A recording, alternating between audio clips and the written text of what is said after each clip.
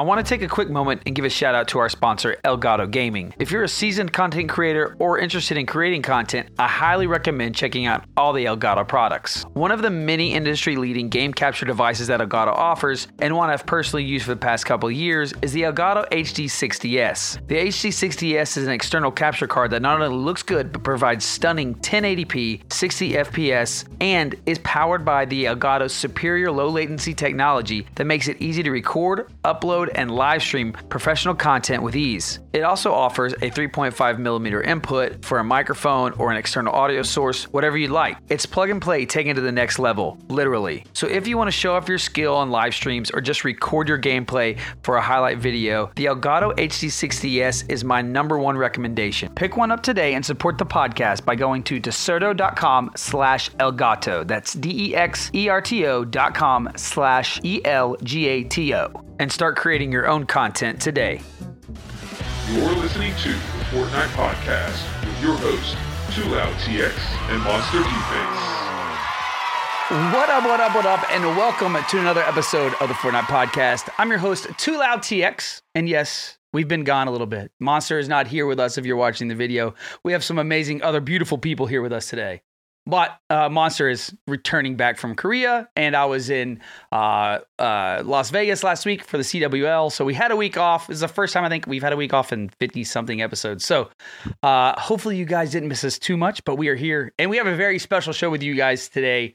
And of course, before we jump into it, this show is brought to you by Desserto.com and FortniteIntel.com, and are sponsored by Elgato. And, go capture that HD60S for Christmas if you guys are looking for a great gift. And make sure you follow us on Twitter at the Fortnite Podcast. With all that out of the way, I want to jump in to an awesome co-host I have with me here today. My boy, Falloutt. What's going on, buddy? How are you doing? Too loud. How's it going, bud? Huge honor to be here, man. I've been watching. I've been a big fan of the podcast for a long time, so it's an honor to be live and jumping on the mic with you. I'm doing well. Things are good. It's been a busy 2 weeks in Fortnite. There's a lot to talk about, and I'm excited. Oh, there is a ton to talk about for sure. Earlier this year, I met you at PAX. Got to see you there casting PAX a little bit. And then before we knew it, you were, doing the summer skirmish. And then you also did the fall skirmish. Got to cast one of those weeks. And for everybody out there that doesn't know Falloutt, go follow him over at Twitter. Falloutt with 2 T's. But he is also you're staying busy, bro. Not only are you involved in the Fortnite community, but you are the global gaming and esports program lead at Microsoft, which sounds like a crazy, really big title, and so that must endure a lot for you as well. So, Yep. I can't imagine. 24/7 gaming and esports and Fortnite, and you always stay busy, but I love the Fortnite community. I haven't felt the amount of passion and love I have for Fortnite and for any game in a long time. So love the game, love the community, try and help out wherever I can. And luckily there's kind of this merging of my full-time job and kind of my side passion, which is casting and being involved in the Fortnite community, where I get to host Fortnite tournaments on a weekly basis at every Microsoft store. We hosted the North American Championship program, and I get to stay as involved as possible in Fortnite while also casting, which is also something I love to do and keep it up, and also competing at the highest level as much as I can, as much as I have time to do. So, well, everybody out there that doesn't know, you were also heavily involved in the professional scene for Gears of War through 2006, 2009, around that era, I believe it was, if I'm correct. Yeah. And that was, I was around as well. Yeah, I remember you way more than you remember me from this scene, but I played with Crashy and those guys on E2K Gaming. So, no way. Yeah, me, Crashy, Noisy, we're all on E2K Gaming back then, so with Legends. So I had a lot of fun, and I knew you from there. But when I saw you at PAX, literally at the front, and Bizzle, you didn't get to see this, but he's running around at the front of PAX when you guys are in that room for the finals, screaming, "Let's go!" Aiden, let's go! The whole time it was nuts, right? You gotta get the crowd hyped up, man. The Fortnite crowd, and that's when I was like, I gotta hang out with him more. I like this guy. But for anybody out there that just caught that, yes, we have the third most winningful player. Like I don't know if you say winningful, winningest player. Of all time, with over $402,000 in prize money, guys. And he second place, if you know him, at Summer Skirmish at PAX that we were just talking about. Fourth place at the Fall Skirmish. These are just some of the big ones, right? And then first place at the Microsoft Store North American Championship. And then we got $136,000 in prize money. This is a crazy statistic. In the past 7 tournaments in the last 90 days. He's made over $136,000, almost $1 million for his org that he's part of. My friend, Mr. Ghost Bizzle, what is up, buddy? How are you doing? Thank you for having me. Too loud. Fallout. Good to see you again. But everything's going good. Yeah, Mike's man. a little low. Yeah, been enjoying watching you rise up and get to where you are right now, man. Congratulations on a phenomenal 2018 for you and your family, and all the sacrifice that you've made. But I want to get started here. I want you to walk us through what your 2018 has looked like as you come in, jumping into Fortnite. But where did this start for you? How did you get to be Ghost Bizzle and where you are today? So basically getting into Fortnite, I was playing competitive Counter-Strike at the time and playing with my friends. It was still the same practice routine. It was get on, scrim, practice, throw smokes and everything for Counter-Strike. Right. And then it just got too boring for me. I got too repetitive and I needed a new game.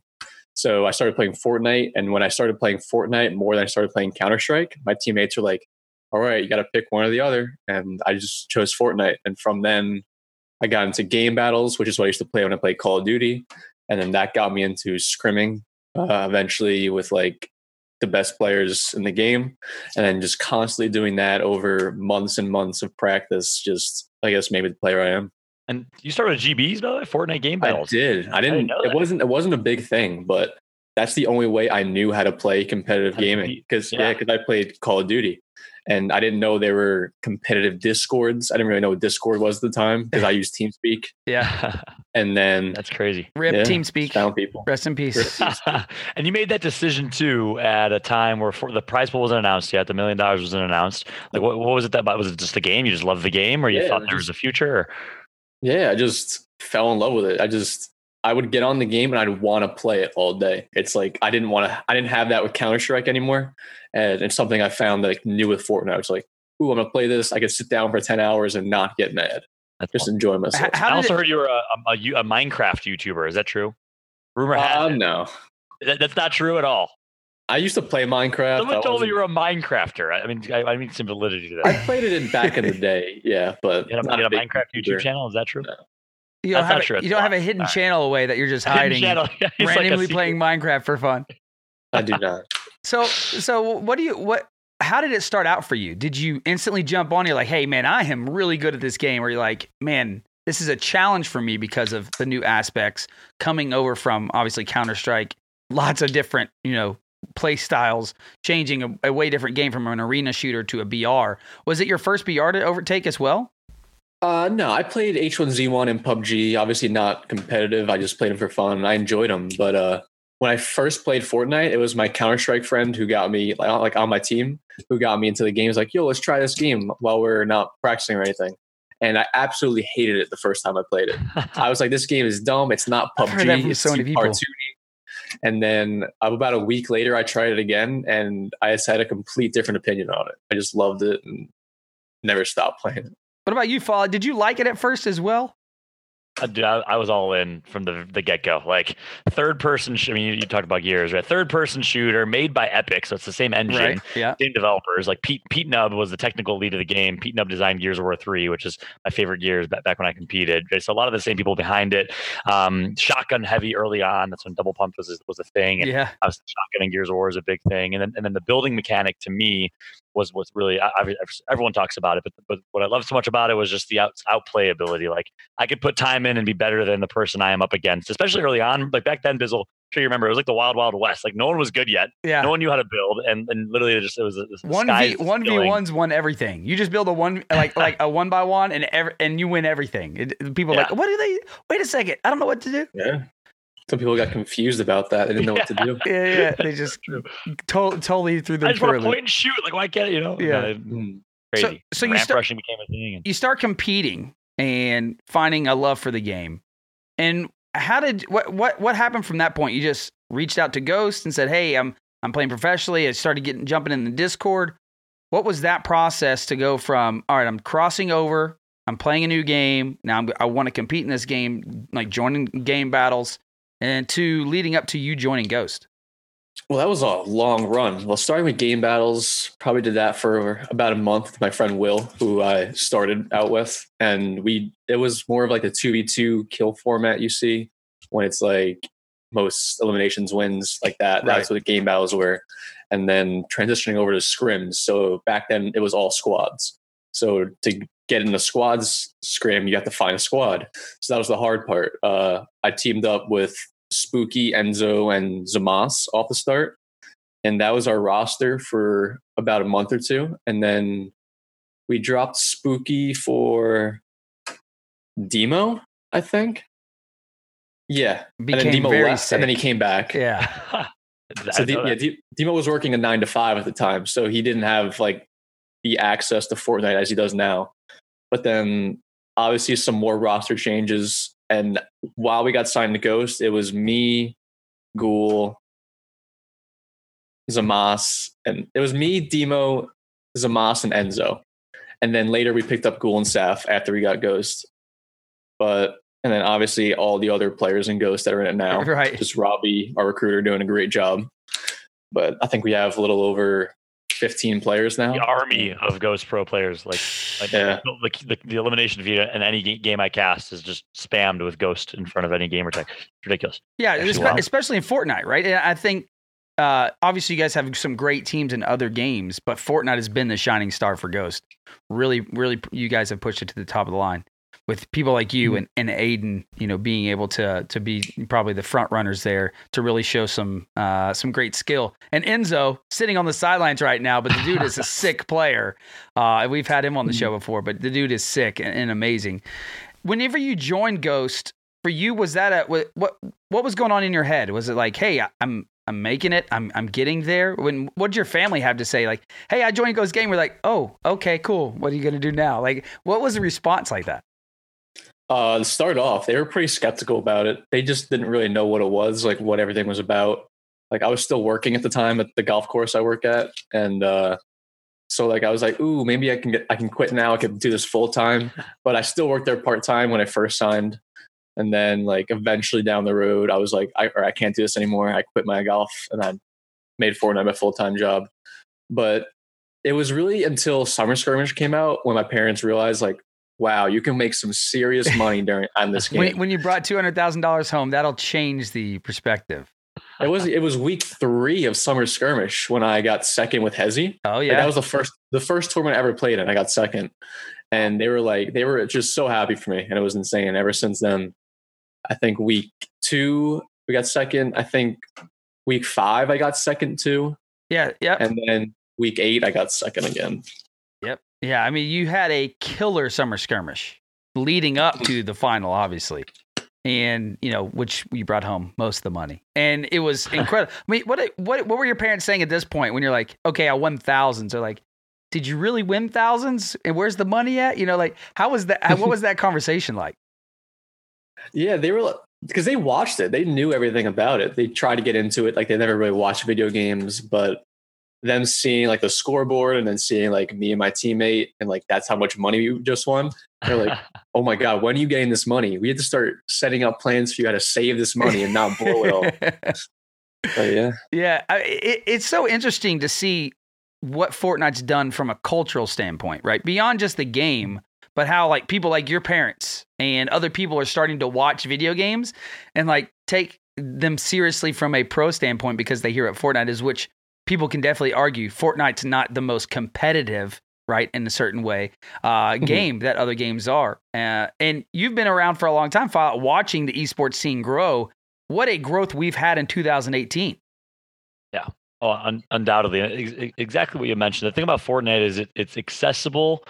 It's inclusive on so many layers. At the very casual, the mainstream layer, the fact that Drake can hop on and play Fortnite and get a couple eliminations or even place 10th place, even if he gets a goose egg and still thinks like he accomplished something. And then he plays 8th and he thinks he's getting better, makes it accessible, makes it fun. And then there's the next layer of, well, it's available on every platform. So anyone can play. If it's, a 15-year-old teenager, male or female, they can download it on their iPhone. They can play. It doesn't matter if they don't have a console. They don't have a high-powered PC. So anyone can play. So the gameplay platform and really Epic's vision for the game. Cross-platform, you can play with whoever, whenever, wherever you want, on whatever device you want. Cross-platform, cross-progression. It's unprecedented in the esports and gaming industry. It's really evolving and revolutionizing the gaming and esports industry in such a positive way. Yeah. Especially after the announcement they made this week of they're going to now open up that technology to all partners to use free, which is amazing. That is definitely something that we like to see, when they can cross play and we get Bizzle and Aiden maybe playing together, right? I mean, is that going to happen? What I was wondering, what's that like? There's a big Ghost roster. Are you guys all like a family, or you say you are, but you're not? Like, you guys all get along? Do you guys share secrets? How does that work, Bizzle? Like, we have too many people to play with every day, and like we don't get to play with each other all that often. But when we're at tournaments together, like we're always with each other, same hotels, eating at the same restaurants, and we're always having a good time. Like, it's just a great experience overall, the whole Ghost and all these friendships that we're having. So when you have Aiden head downing you, which is the controller version of W King, head downing, or holding his joystick forward on you, flying at you in a skirmish, and I saw him took out Snood, he took out a couple of you guys in the last one because he just pushes relentlessly. Is there a little bit of like, come on, freaking Aiden, a little bad blood there? Are you happy for him? How's that work? It's his play style, I guess. Yeah. I don't agree with it, but he don't agree with it? No, I do not. Definitely don't. Is there some smack talk ever happening, like in y'all's private chats when these things happen? Smack talk. No, I don't talk smack. Not the negative.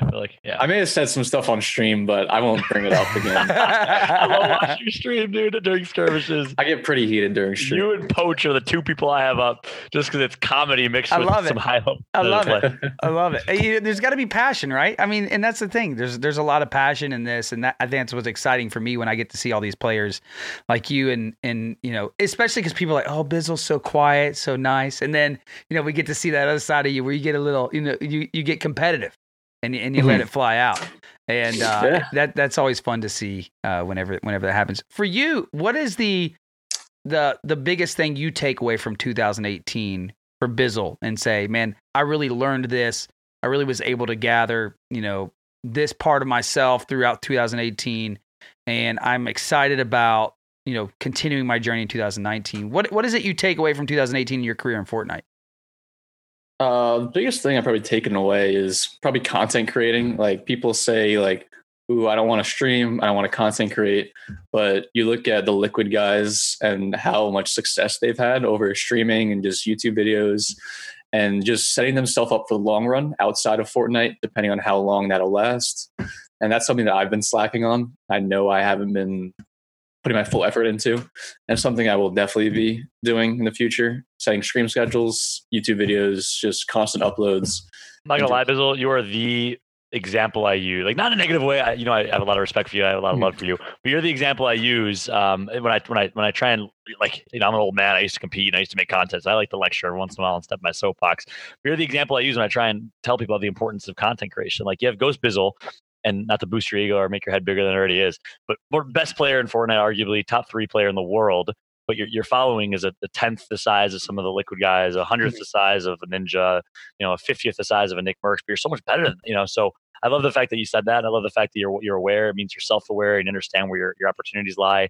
I think 2019 is going to be a ridiculously good year for you. I can't wait to help in any way I can. I can't wait to watch it happen, man. That's good to hear. Bizzle, what do you think has been your biggest pullback to you getting there? Is it just because you've been so busy with, competing and focused on competing? Is it, has it been because, you're just looking to figure out how you want to handle content creation? What's been your biggest, you think, obstacle so far? Probably just setting a schedule and just learning how to get used to it. Like, whenever I played video games in my past, I've never had like a schedule, like get on, stream for a certain number of hours, eat, stream again, or whatever. It's always been like, get on, go on YouTube, relax for a little bit, play your game for the whole day, just having breaks throughout the whole day and just enjoying yourself for the whole day. But with streaming, I don't think you could do that. I think it's a lot different. It's something that I probably don't enjoy as much right now as other people. I can understand that. Yeah.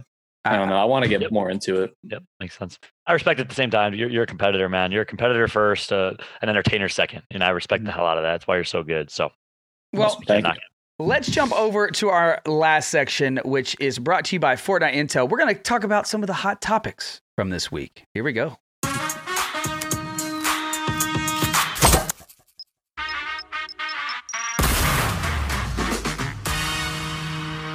All right, so big week. Lots of stuff going on. We had the Fortnite Winter Royale, and I don't know why they didn't just call it Winter Skirmish. It would have made so much more sense, but we'll go. Winter Royale. Over 9.2 million players played in this thing to qualify, which is just crazy to see it get down to the top 100 that we got this week. And something new came into the game. We had the Infinity Blade fiasco, per se, if you want to name it the fiasco that occurred. But before we jump into all the drama that's built around that, I want to get from your perspective as a pro player, how was this event treated and compared to, summer and fall skirmish? How did you feel this event went? Besides take Infinity Blade out, besides that part of it, how did the event go, being able to sit at home, play, the way you have, and have a championship basically from people playing, not on a LAN situation? It was a good experience. I'm not sure if I necessarily prefer it over how they've run the summer and fall skirmishes. It's obvious. I think it was definitely a less skill gap from the other skirmishes. Obviously not as good players qualified, and there's not like an insane amount of pro players in it as usual, but that's obviously fine. I liked how the online qualifiers gave you multiple chances to qualify. So you had 6 heats, and you needed, I think, 29 points to qualify. Some people 28 got in for NA. I didn't think you could qualify for both NA and EU. I don't think it should be like that. I think that was a thing they should fix. Although Sundown's references to like the British are taking over the American soil and all those like puns that he used were gold. So maybe for that reason alone, it should stay. I'm just kidding. Shout out to my man Sundown. Yeah, like you can qualify. Like I could have qualified for EU. I had 24 points with an hour left on EU, but I didn't think you could qualify for both. I had all my friends. You're just messing around. I had all my friends saying, "Oh, don't play on your main account on EU. You're gonna get banned. Don't qualify for EU. You can't do it." But yeah, that wasn't the case. I didn't qualify for EU because I only played one of the heats and didn't try.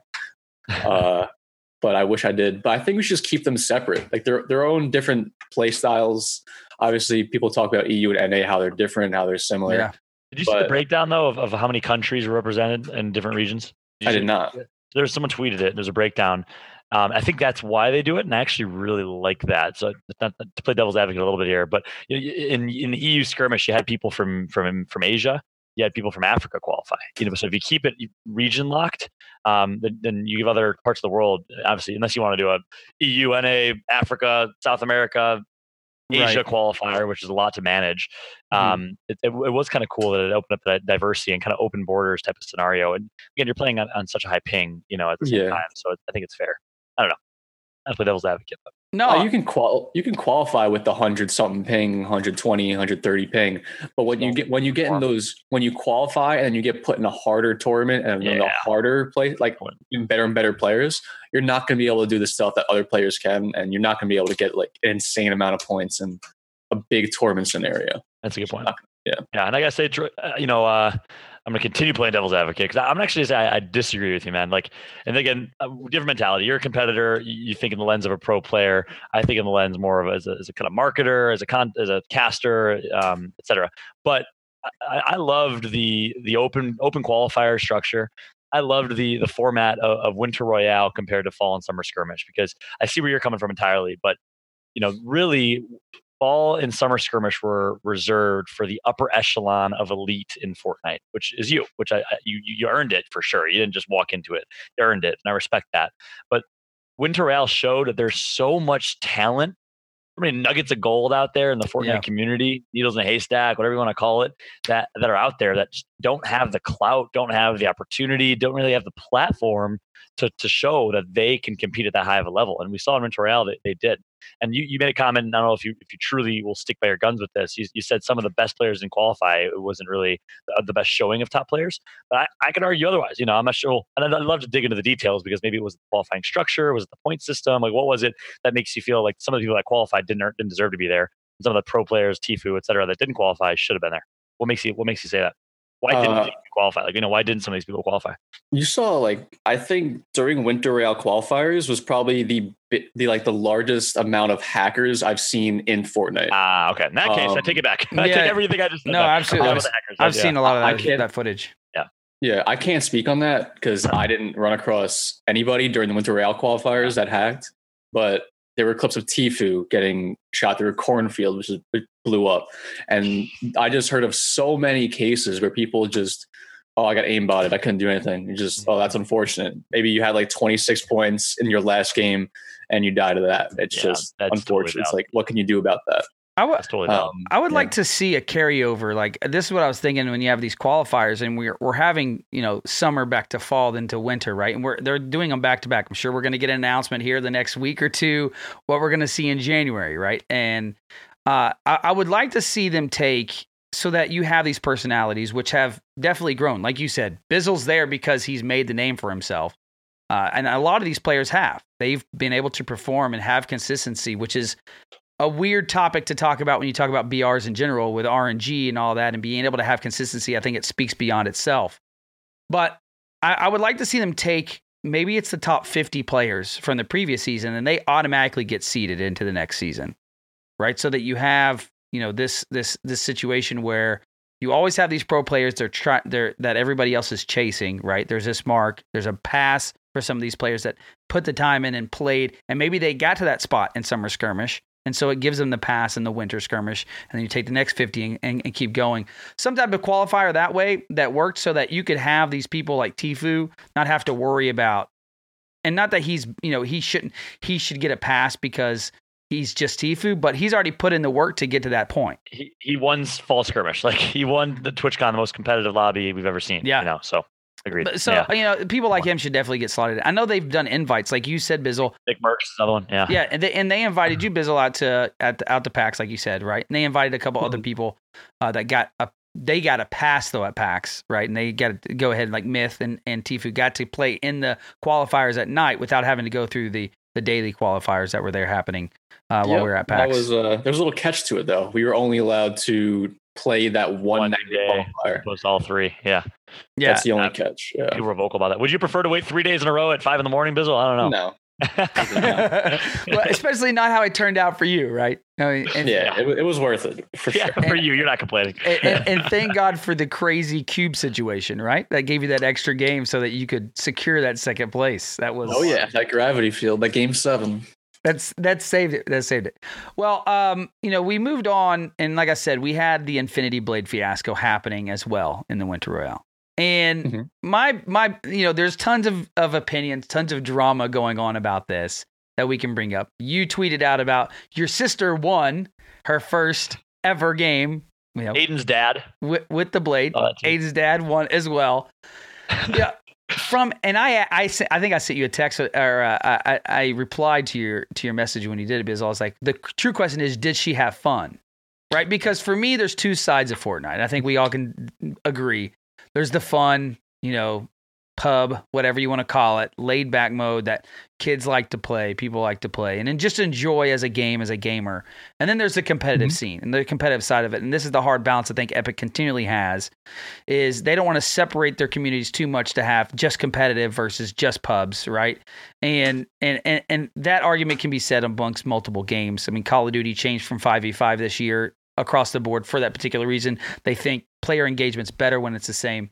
So eliminating items from pro. So you have this item, it comes out, and your sister gets to play. Did she enjoy herself? Did she have fun playing? Yeah, she had fun using it, for sure. Right. And for you to see her have that game, I mean... I was laughing. I was laughing the whole time. I was watching her. I was just watching it, too. There you go. Yeah. Right. I think there's one answer to that, though. And like, it's the same answer you see at a top comment in every Reddit thread and every Twitter post. LTM. Yeah. For sure. Limited time mode. Yeah. Limited time mode. Make it a limited time mode. This whole topic is interesting, Too Loud. And not sorry to cut you. I'm not sure if you had any other point you wanted to make there. No, I'm good. Go ahead. Okay. This whole topic is really interesting because I have a very strong opinion on this topic based on history in the industry and with Epic that people don't realize exists. Like, you brought up Call of Duty. It's a great example. Halo's gone through it. Halo had MLG settings back in the day versus the casual settings. You had bubble shield and all. Bizzle, you play Halo 3? I did not. Never. That's tragic. That's actually tragic. But regardless, not to bring other games into it, but there's history we could learn from. You'd be ignorant to ignore that history, right? Like it's always been this like peaks and valleys, like swinging to the pendulum. Do we make one game that everyone can play and enjoy, like League of Legends, or do we have two different modes that vary in casual and competitive structure because the games are different and you want to balance them differently, et cetera. It goes back and forth in different industries.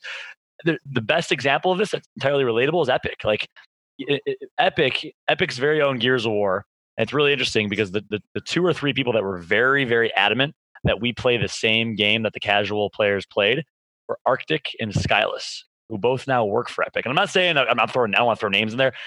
I respected this. They basically led a movement in Gears of War 3 that ended up winning. That's the route we all decided as like a pro player community to go.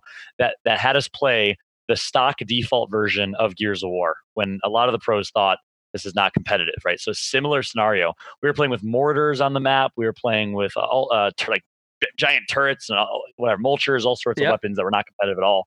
For anyone that knows Gears of War. And Arctic and Skyless were the ones that were leading that, rightfully so, as community leaders. They were tremendous community leaders, and I actually leaned with them. I was on their side after kind of talking to them to play the same exact version of the game.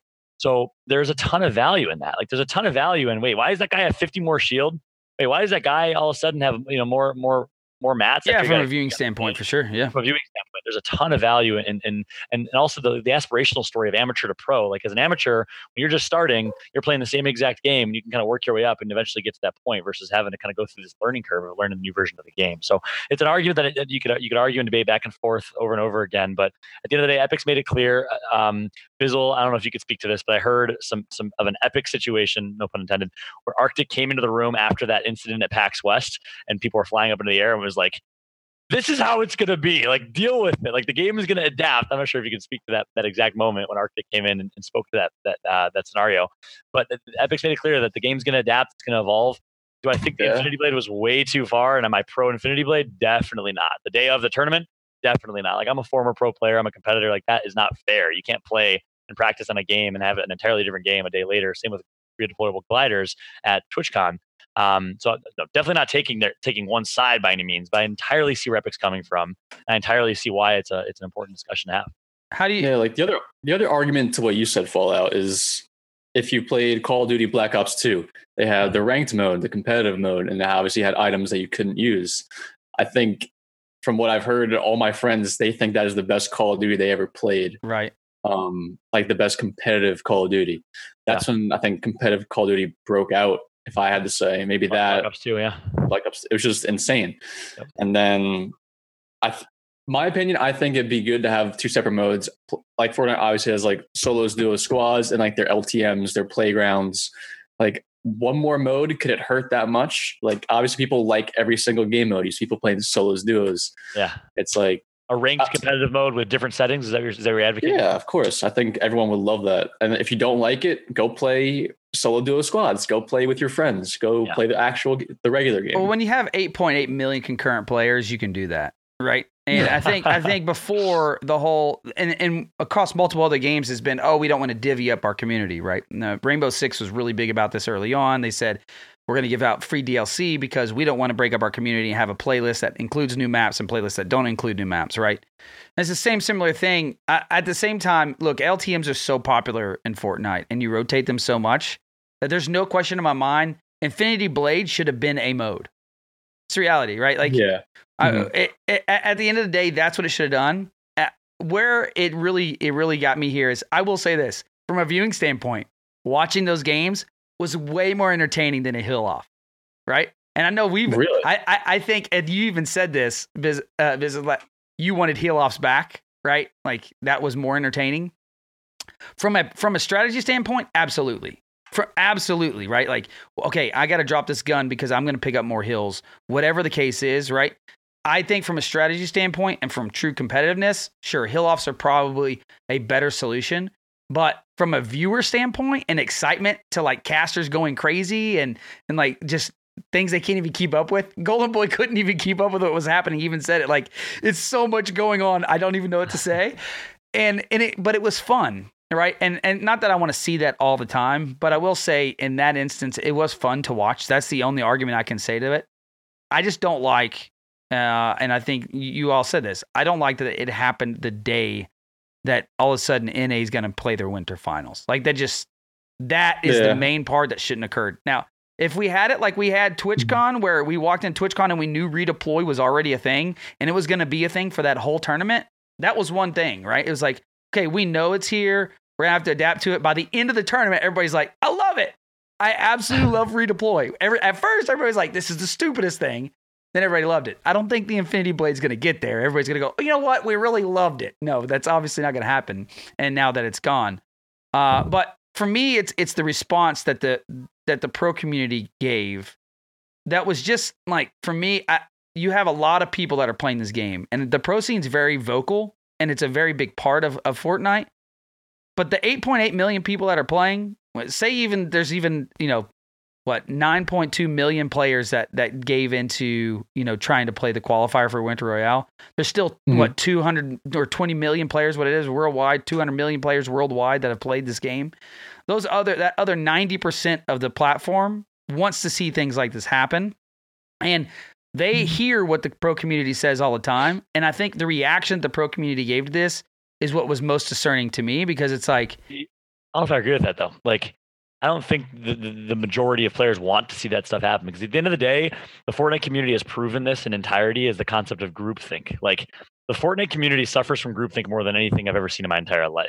Like, influencers being pro players, entertainers, streamers, right, YouTubers, you name it, complaining about something. And next thing you know, you got a pitchfork mob mentality of the entire Fortnite community. Yeah. That's what the Reddit is. Yeah. It's a Reddit is. That's what Twitter is. That's what Twitch is. So at the end of the day, I don't think that's what the general consumers want to see. I think the general consumers want what the pros want, or not just the pros, but the influencers. At the end of the day, usually the influencers are also, like, the entertainers are also kind of pros. That's the most remarkable thing of Fortnite, in my opinion. Back in the day, you had to quit competing, like Shroud, for example. You had to quit competing to stream. Now you can stream and compete. That's a different topic.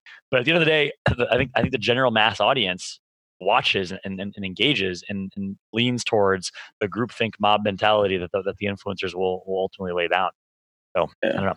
From my point of view, I didn't watch the whole tournament. I watched the last half of the last game. I didn't want to bother watching it. But when you're seeing the sword get used every game and every end game, the guy with the sword is ruining up to.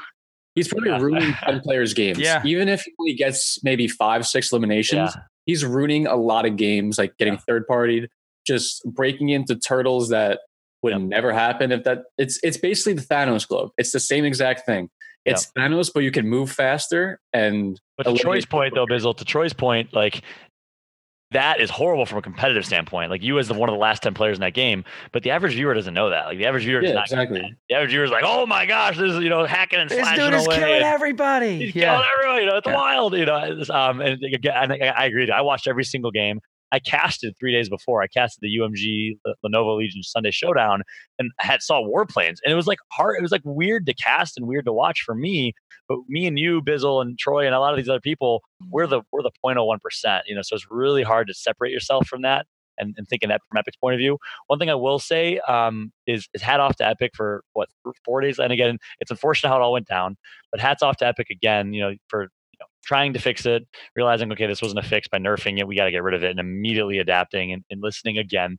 And as a community, Fortnite community, if you're listening, pro players, focus on being constructive. Like, it breaks my heart to refresh my timeline and just see the most ridiculous of roastings happening and the least productive. And I guess that's what I'm getting to, right? Like, I'm all for the pro players and the pro scene saying, hey, this blade is stupid. Look what it's doing. Here's the reasons why. Like Bizzle said, this is ruining other players' games. These are killing one by ones that would have never been, fantastic logic. Bizzle, your tweets, I think, were an example. Your tweets, I think, were a strong example of that, of being constructive. Yeah, and, when they come out, and for everybody that hasn't read this, here's the opening statement. It says, "Hey, folks," and this comes from Mooney, one of the community managers. It says, "We released a Mythic Infinity Blade with version 7.01 update, and have since seen a healthy amount of discussion and feedback around it. In response to that, what we've seen, we're looking forward to providing more context of philosophy and upcoming changes to the Blade." And they go on to basically say, look, we released this and we made a mistake, right? We shouldn't have released it the way we did. I mean, even what you said, Thanos was an LTM Thanos It was wasn't really fun. It wasn't in the It was game. fun. It was a fun LTM. I really enjoyed Thanos. I probably would have enjoyed the Infinity Blade if it wasn't LTM. Yeah. Yep. There's just a certain time to add new 100%. items to a game. And I think honestly, and I don't want to call Epic out by any means, but I sense, again, knowing how kind of organizations work, and I worked at a studio, when I helped make the new Gears games, like I have a feeling that the competitive gaming organization and team at Epic, Arctic, Sundown, those folks are maybe there's like a miscommunication, like are not necessarily speaking with the general design team that are designing the philosophy of the game. Because again, for them to drop that the day of, I don't think of course, is not on the Epic competitive team by any means. It may be just a miscommunication. Like I think they're on different schedules, basically. Like it's not their fault. Like you have a business to run, right? They're all focusing on their line of business. Right. Line of business for the competitive team and Arctic and the esports team is Winter Royale and to run these events, and they're on a timeline before World Cup comes next year. But the schedule for the design team is an entirely different schedule that they're on, right? So I think there could be some communication there, and some the glider redeploy is a great example of that. Like why make that big of a change a couple days before TwitchCon? I don't think it's not intentional. I mean, I might be wrong. I hope someone can come and offer a clarifying statement. But it just feels like it's just things happen in organizations. Organizational hierarchy and communication patterns are real. I feel like I was just going to say, I think if you have $1 million on the line, though, somewhere you're scheduling, someone should suck. Your scheduling should be set. Have a meeting, a weekly recurring meeting with the design team to make sure that we're talking through. Yeah. What are you gonna say, Bizzle? I think you're obviously. I think every tournament they've been showcasing the new items they have in the game. Summer skirmish packs, they had the gravity fields, which bugged out during games 5 or 6. Fall skirmish redeploy, showcasing their new redeploy, and then Winter Royale showcasing their Infinity Blade. It's true. What keeps happening? You're saying?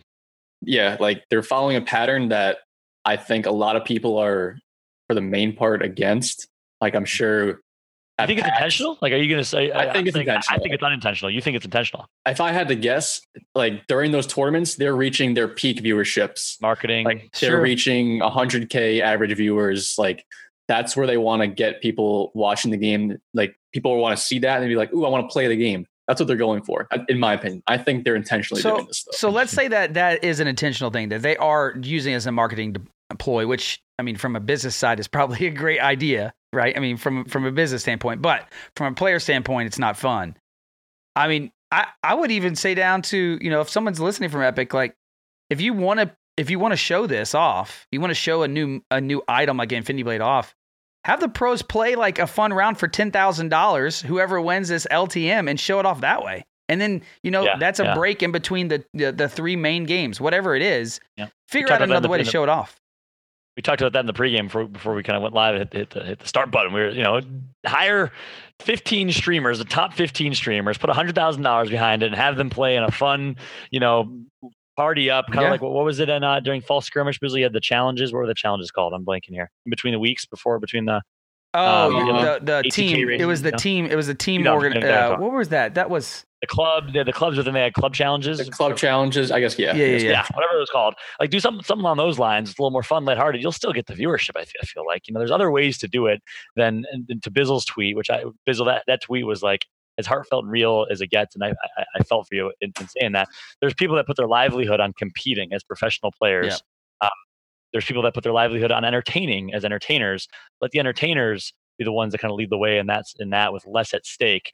Don't necessarily put the competitors who put their lives in this thing in a situation where they have to play in a completely different game and have a completely different meta, not be able to practice, not be able to be professionals in every sense of the word. Yeah, yeah, I definitely agree. I mean, we still have people saying things too, right? The other thing everybody wants fixed right now is the planes. Right. Take the planes out. Everybody wants the planes out.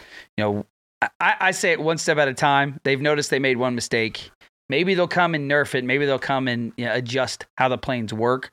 At the end of the day, for me, I think Epic is also continuing to learn. Let's not forget, as big as this esports scene is for Fortnite, we've only been in it for 6 months.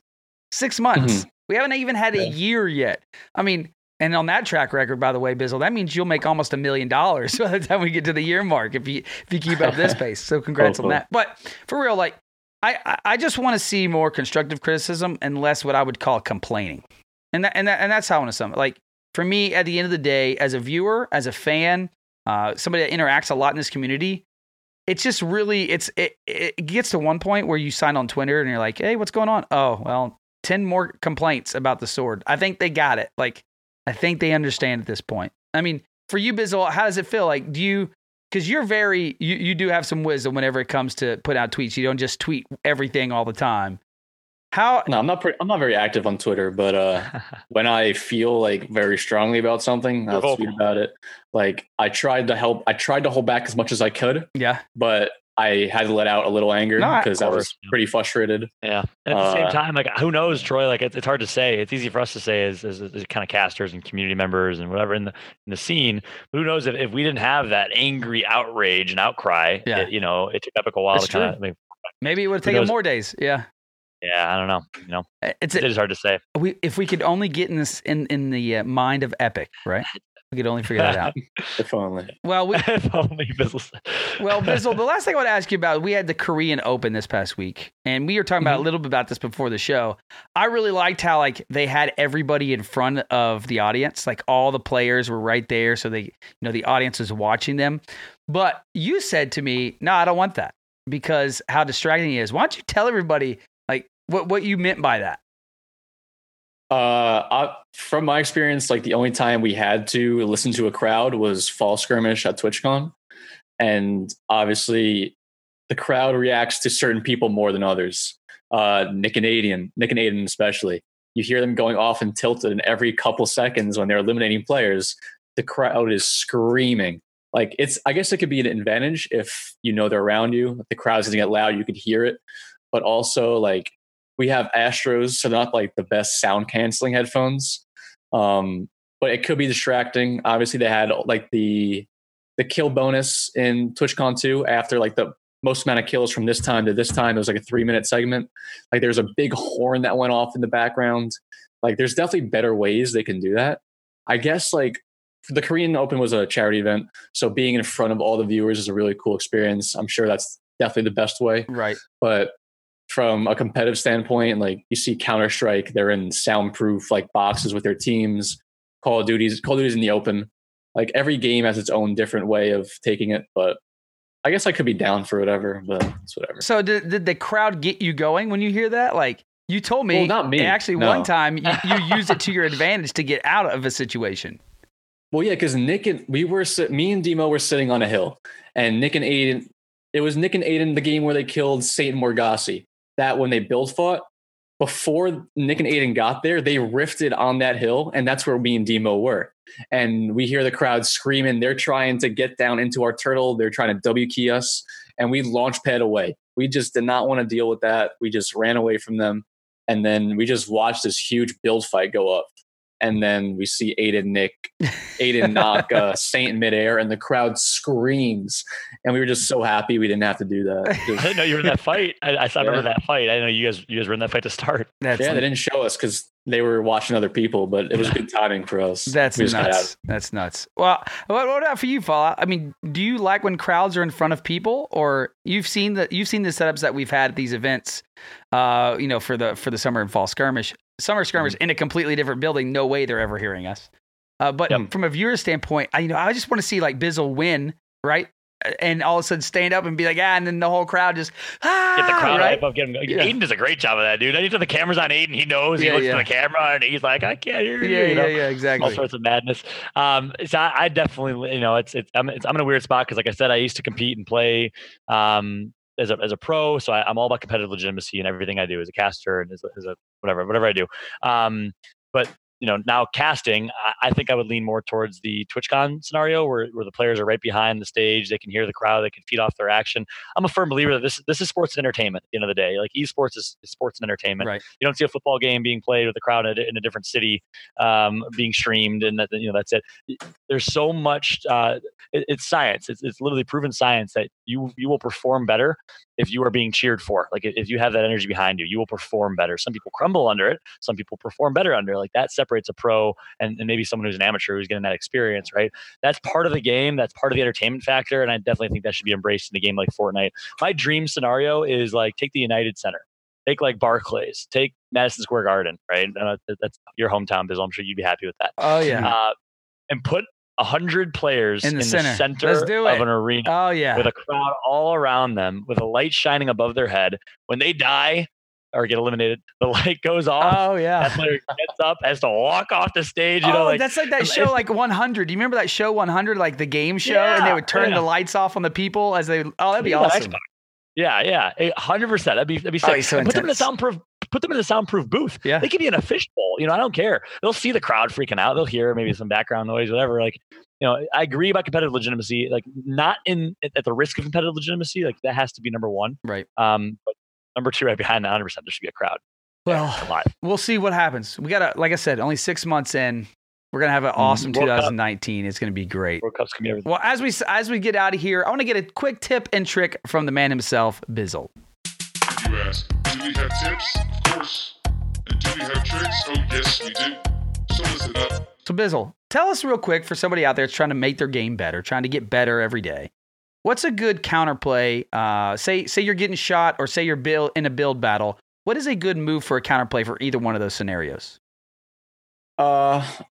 My tip for like a counterplay is probably people have it in their head like you need high ground in order to shoot at somebody else you're fighting. That's obviously not the scenario. You can be a low ground warrior, and it's a skill that most people do not have in this game. Liquid. Yeah. You see people like builds for height, and they won't even bother to take a gun out. They'll just have their map out the whole time, try to do whatever they can to get above that guy. But most people, like, if you learn how to low ground peek, it's probably the most effective tool you can ever have in this game. Obviously, it comes into great effect with scrims when you have maybe 2 people on your top left, people on your top right, and they can't see you, but you're looking at them because you know where everybody is. Having that ability to track people while you're on low ground is probably the most effective strategy. That's a great tip. No, that's a good tip. That's definitely something that I can work on myself because, always trying to get that high ground. You think that's always the best thing, but sometimes it's not. Well, awesome. Always make sure you have a roof on your head, but always be using your third person to look up. Yeah. There you go, guys. Right here, Bizzle dropping all the tips and tricks for you on the Fortnite podcast. Well, guys, as always, thank you so much for listening. We hope you guys enjoy the show. Shoot us a review on iTunes. Leave us some comments on Podbean. Tell us what you like, what you dislike about the show over at FortnitePodcast@gmail.com. And hey, Falloutt, tell everybody where they can find you throughout the week, man.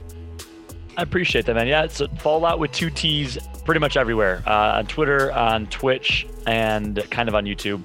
Falloutt with 2 T's. I'm most active on Twitter, I'd say. And Bizzle, why don't you let everybody know where they can find you throughout the week? Throughout the week, you can find me mainly on Twitch, twitch.tv/Bizzle, or Twitter, ghost_Bizzle. On the battle bus. Yeah, on the battle bus. Yeah. Dropping. Be dropping that grind, Everybody go encourage Bizzle how much you love it so he can kick off his 2019, with all that content he's getting ready for. And also you can follow us on Twitter at the Fortnite Podcast. Myself, 2LoudTX, and number 2 LOUDTX. Falloutt, FALLOUTT, and Bizzle at ghost_Bizzle. Go check it all out. And until next time, guys, dance out those kills and boast in those victory royales.